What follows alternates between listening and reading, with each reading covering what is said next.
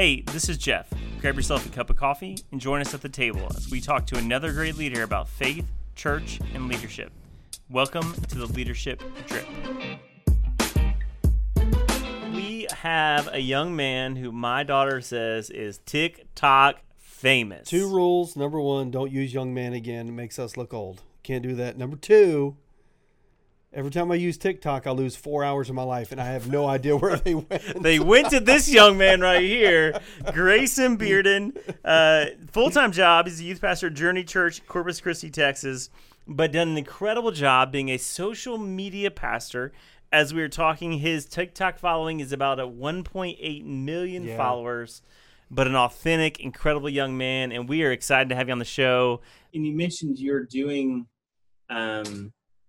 ministry in a live location. So you mentioned at the beginning that you youth pastor at a church there in Texas. How are those two worlds overlapping, and how are they held in tension? It's very interesting. It's a balance between both, because my roles at the church are shifting, especially with everything kind of going on with the ministry I'm doing online. God's doing a lot with just kind of pushing me into new places. So my responsibilities are kind of moving in different ways. But at the end of the day, I care about my city, and my responsibility is to minister to what's happening here where I'm planted. So helping with the student ministry, helping grow what God's doing under my parents' leadership here at the church is my priority, because that's what God has called me to do. But since when we all got put in quarantine, had to go home for a bit, we began to stretch our legs as a church and say, again, how can we be a window of hope online? So a lot of people around the world that watch and participate in what I do, and by the way, it's just crazy, just the reach that this has from Africa to Europe to South America to Asia. A lot of these people are now funneling through my TikTok to our church online. And we have seen our church now move to a reach where we're reaching more people online than we are in the physical building. So we as a church now are coming with creative ideas on how to do discipleship online through virtual media, how to minister to people through our live streams, and create new departments in our church to have an online prayer team. And it's been really neat, because God is stretching the legs of the church to help us grow in this area, because the world's online and we have to come to Him. Yeah. So it's been a shift. It's been difficult, but it's been a shift. So a little over a year ago, Jeff and I kind of were sitting down running through some ideas. This is before we even launched the podcast. I think the original idea was to write a book that had a discussion about digital discipleship, this idea of digital discipleship. And I guess, depending on who you read, depending on what their theological sort of underpinnings or positions are, can discipleship be done digitally? That's a great question, and you're going to get so many divided answers on it. Let me start with this. One of the biggest God moments that happened with me doing online ministry to date was when I did an online baptism service. And just me saying that, some people would be like, what is that? I put out a thing on TikTok saying, hey, if God's moved in your life, if you've encountered life change, let's make that inward transformation a public declaration. So I went on my Instagram, I went live, and we guested people on from London to Nigeria, South America, and the Philippines, even here in the States. Over 100 people. They went on live with me, and I baptized them over the phone.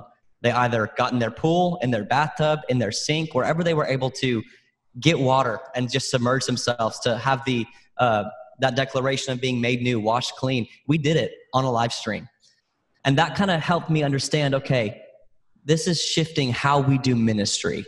Right. And I 100% believe that discipleship can't be done online. If we're able to work from home and connect with people through Zoom calls and Zoom board meetings and do our work over that, why can't we have relationship and help disciple people through an online space?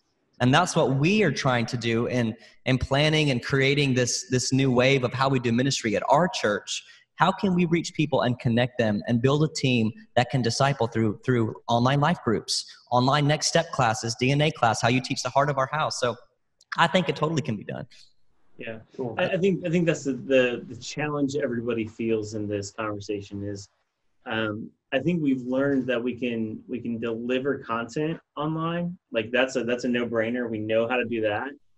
Yeah. The tension we have is how do we develop relationships? Because discipleship, we believe and feel, is life on life, heart on heart, that overlap of life. And it's been sort of this tension when we were in the last season where we were forced to sort of stay at home, didn't have an option. Everybody learned that we had to do something online, whether do church online, do discipleship online. We had to all kind of adjust. I think that's the tension we hold, is how do we keep it communal? How do we keep it really connectable? We talked about Rashawn Copeland, and we did the interview with him. And listen, if I could have came through the screen and hugged Rashawn, I would, because his story is contagious. Yeah. We still need that. We still need the 100%. How do we hold those two things in tension of knowing we can deliver content and even be communal, but we still need that connection? Yeah, I think it goes back to understanding that the church is not called to be a window. It's called to be a house. Mm-hmm. And through the house, you have the ministry of helps. You have helping the widow and the orphan, helping the sick, helping the less fortunate, and building your community. You can't forget about your street. So I don't think it's ever going to replace physical connection, but I do think it's going to complement it. Yeah, that's good. Let's switch gears just for a second. Let's kind of take the social media piece off the table, although I don't know that we could ever cleanly separate it. That includes Gen Z, right? Yeah. Social media generation, right? So first fully digitally native generation that's ever lived. So you're a generational leader. You're heavy in the Gen Z community. You obviously lead other generations as well. But what are you seeing right now that maybe is positive about Gen Z and church engagement, and maybe some things that we need to look at fixing in terms of Gen Z and church engagement? I think the church in its history in the modern age, and I want to be careful how I say this, because I don't want this to come across that I'm bashing church ministry at all. Yeah. But I do think it's been very performance driven. We live in a culture that is so reality TV driven, and that is so not reality. And it's very, very performance driven. And I think Gen Z has just seen right through it. And I think they see right through it in ministry as well. Amen. They can tell when someone steps up and it's all a show.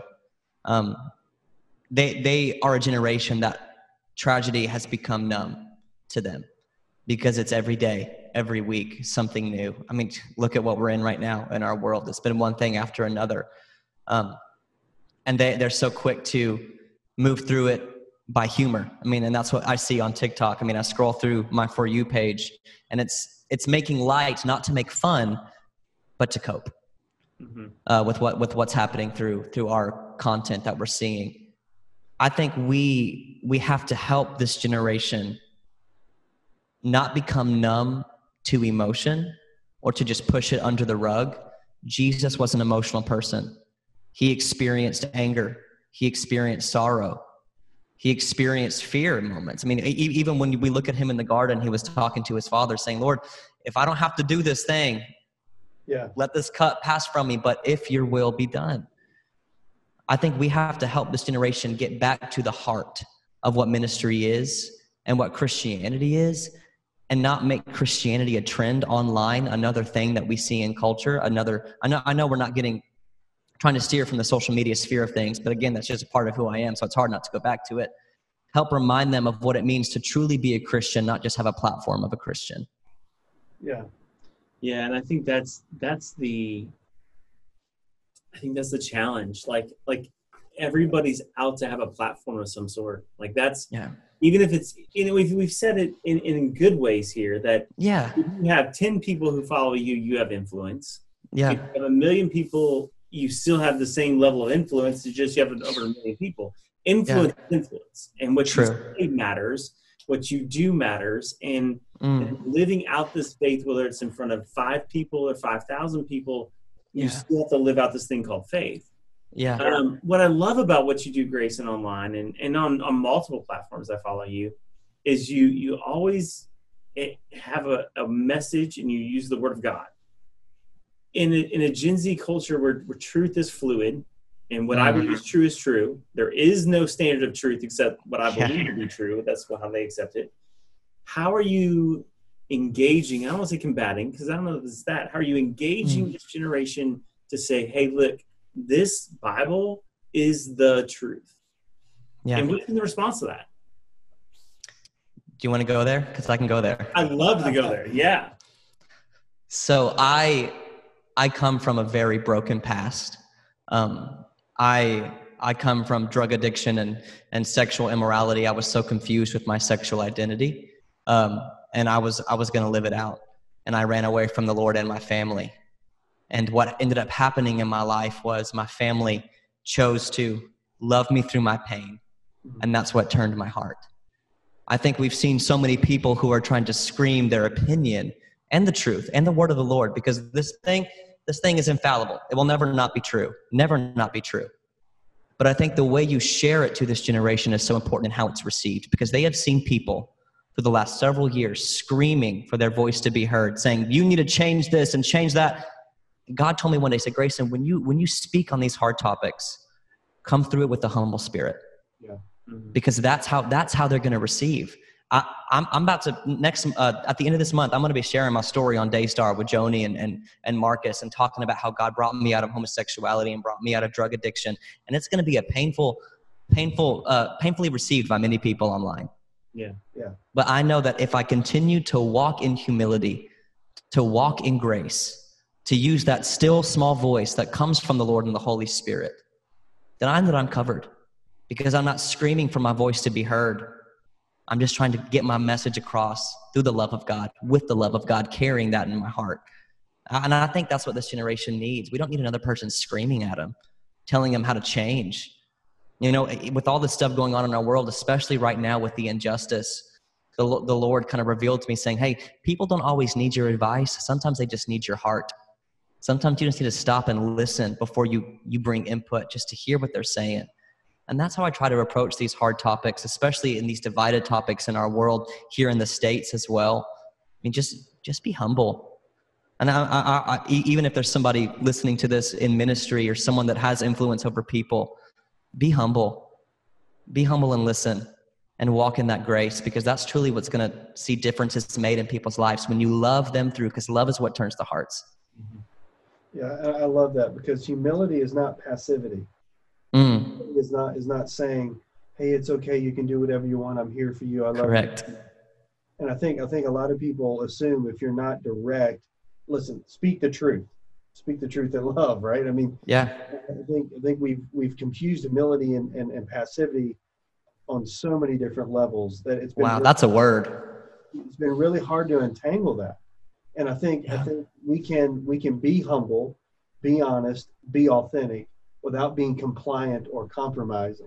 Yeah. There's an art in that. And I think as pastors, as leaders, as people who preach and teach the gospel, I think we owe it to not only to ourselves as communicators, but we owe it to the kingdom of God to hone that art, to redefine that art, so that what we're saying is being heard, not just by us, but by the people we want to receive it. Because listen, bro, anybody can get up on a stage and flat foot, preach and get it out there. Yeah. In our Pentecostal sort of heritage and denomination, we've seen it. I mean, we've seen it, right? Yeah. We know it. Yeah. But the point is, the question isn't always what you're saying. It's, are people actually listening? And humility and passivity are not the same thing. And I think there's a way, especially in a social media context, especially in the Gen Z context, for us to share the gospel in a humble way that is received well, that it establishes a better foundation for relationship. That's and so the good. hard part, I think, for a lot of churches, and again, listen, Jeff and I are so pro church. We when we sweat church. When we bleed church. We are local church. Love the church. Love local church, right? But at the same time, we have to remember the gospel never changes, but the methodologies always change. Yeah. They have always changed. I love Andy Stanley. He said, be married to the message, date the methods. Like, Yeah. like the message doesn't, which the message doesn't change, but how we go about it, and I think you said something that struck me, Rob, is we share the gospel, and to echo Grayson, we don't need to shout the gospel. Yeah. There's enough shouting going on, and there's enough. There's a whole lot of people yelling. Yeah, right now. yelling narratives, yelling. It's true. Sharing it is me going, hey, I've got something that I care about and I love, and I want you to have it as well.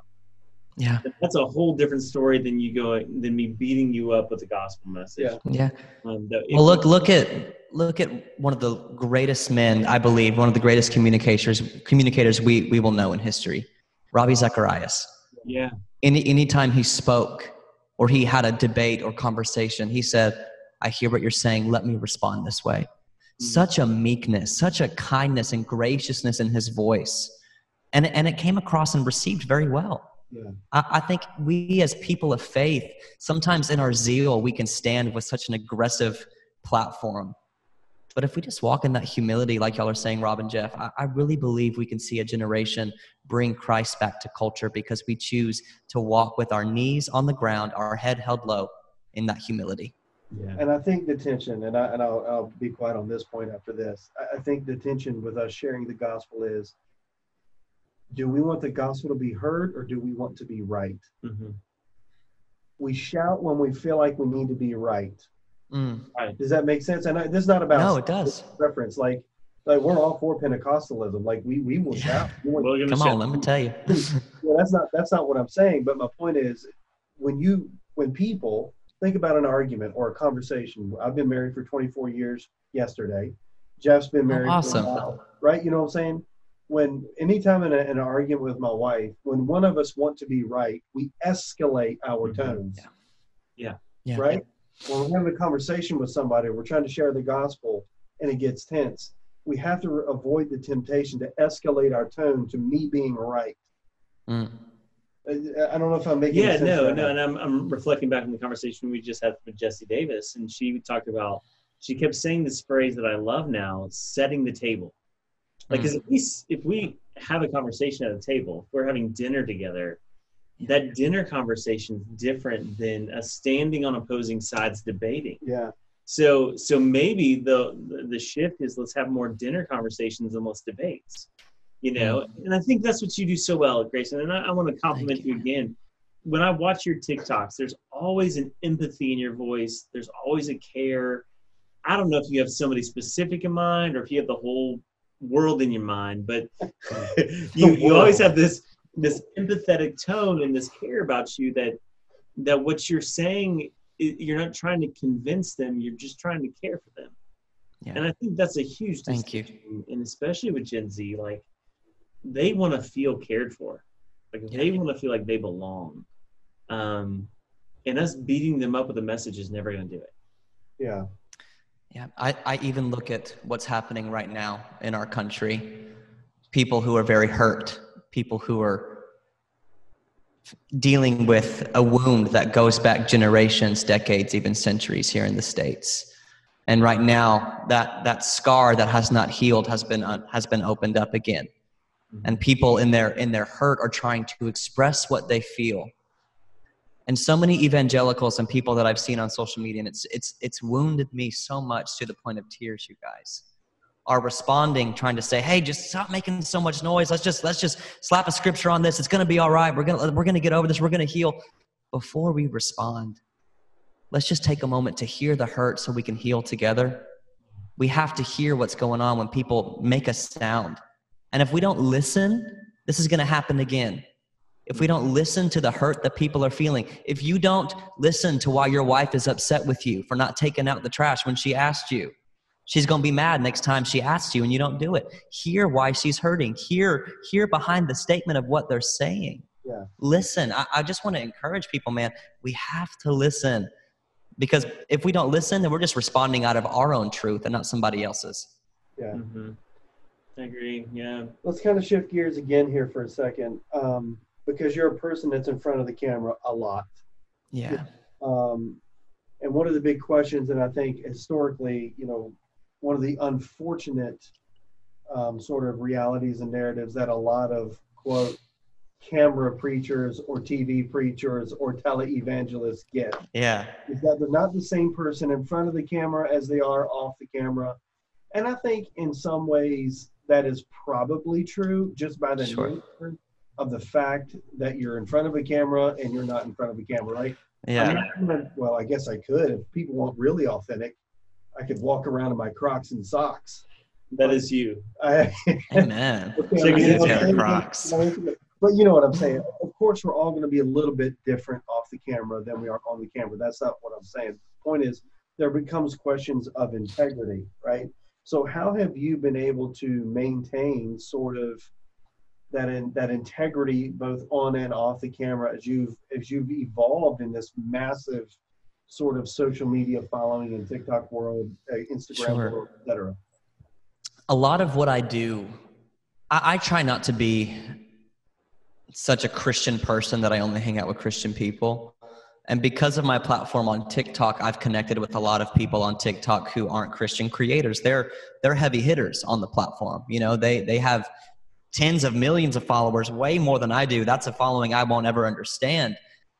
But when I'm around some of these people, you see their profile, but in person, so shy, so timid, so just kind of shut off sometimes. And then you see the pride in some people as well.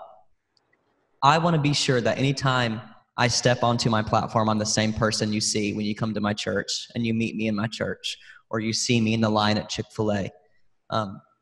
And I'm thankful that I stand on a platform of the word, because that makes it not about me and it makes it about him. Anytime pride steps on a stage, Jesus steps right off.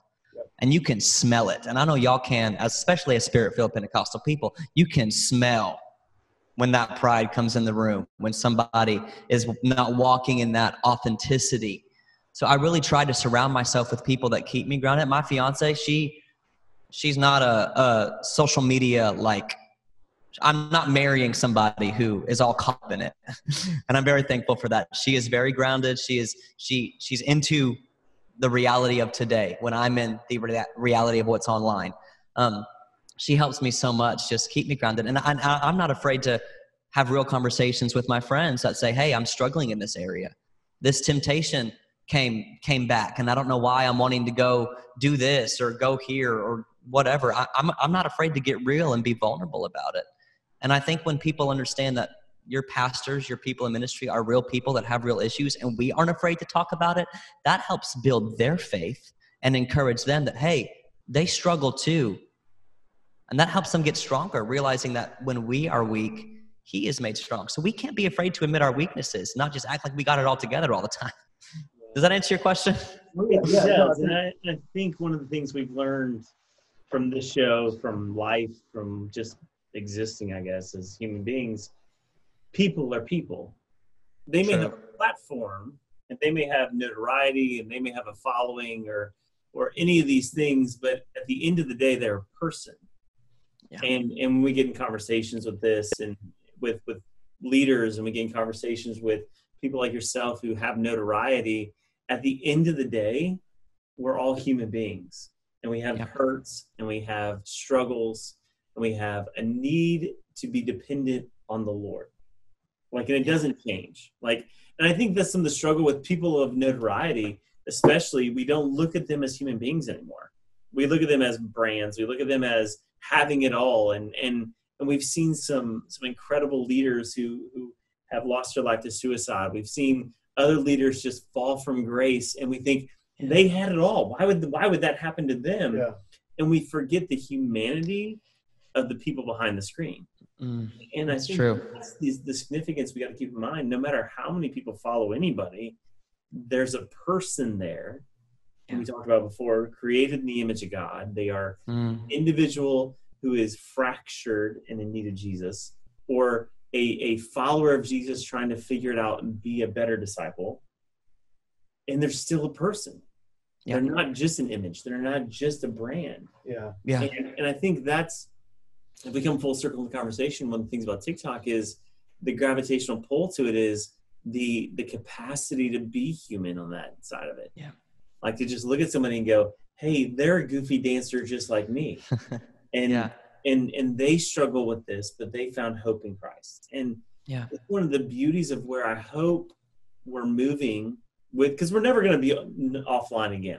Unless the world shuts down, we're going to be in social media. We're going to have some sort of platform. We're going to have some sort of medium that we curate. My hope is as people, we're getting more and more authentic to go, hey, this is who I am. And for people to accept one another in their authenticity, because it wasn't the beginning point. I mean, it wasn't the beginning point with Facebook. It wasn't the beginning point. I remember when selfies became the big thing and everybody was posing and all these type of things, and everything was curated and posed. Yeah. And all of a sudden we got so desperate for authenticity, and I'm hoping that's where we're moving back towards, is this place of going, I'm going to show you the reality of who I am. And love me for that. And I think that's a significant point. And again, I've complimented you probably 4 or 5 times. One thing, the things I appreciate, I've got 5 kids, all of them on TikTok, and I've always been like, y'all need to go follow Grayson, because of that authenticity. Now I tell them to go follow Rashawn too, because Rashawn, I love just the joy that Rashawn shares. Yes, love that, man. But both of you guys, if there's a similarity, if there's a crossover, it's that the authenticity that you bring to the platform. And that you, at the end of the day, your followers, the people watching, know you're human beings. Yeah. Christian influencer is such a new term.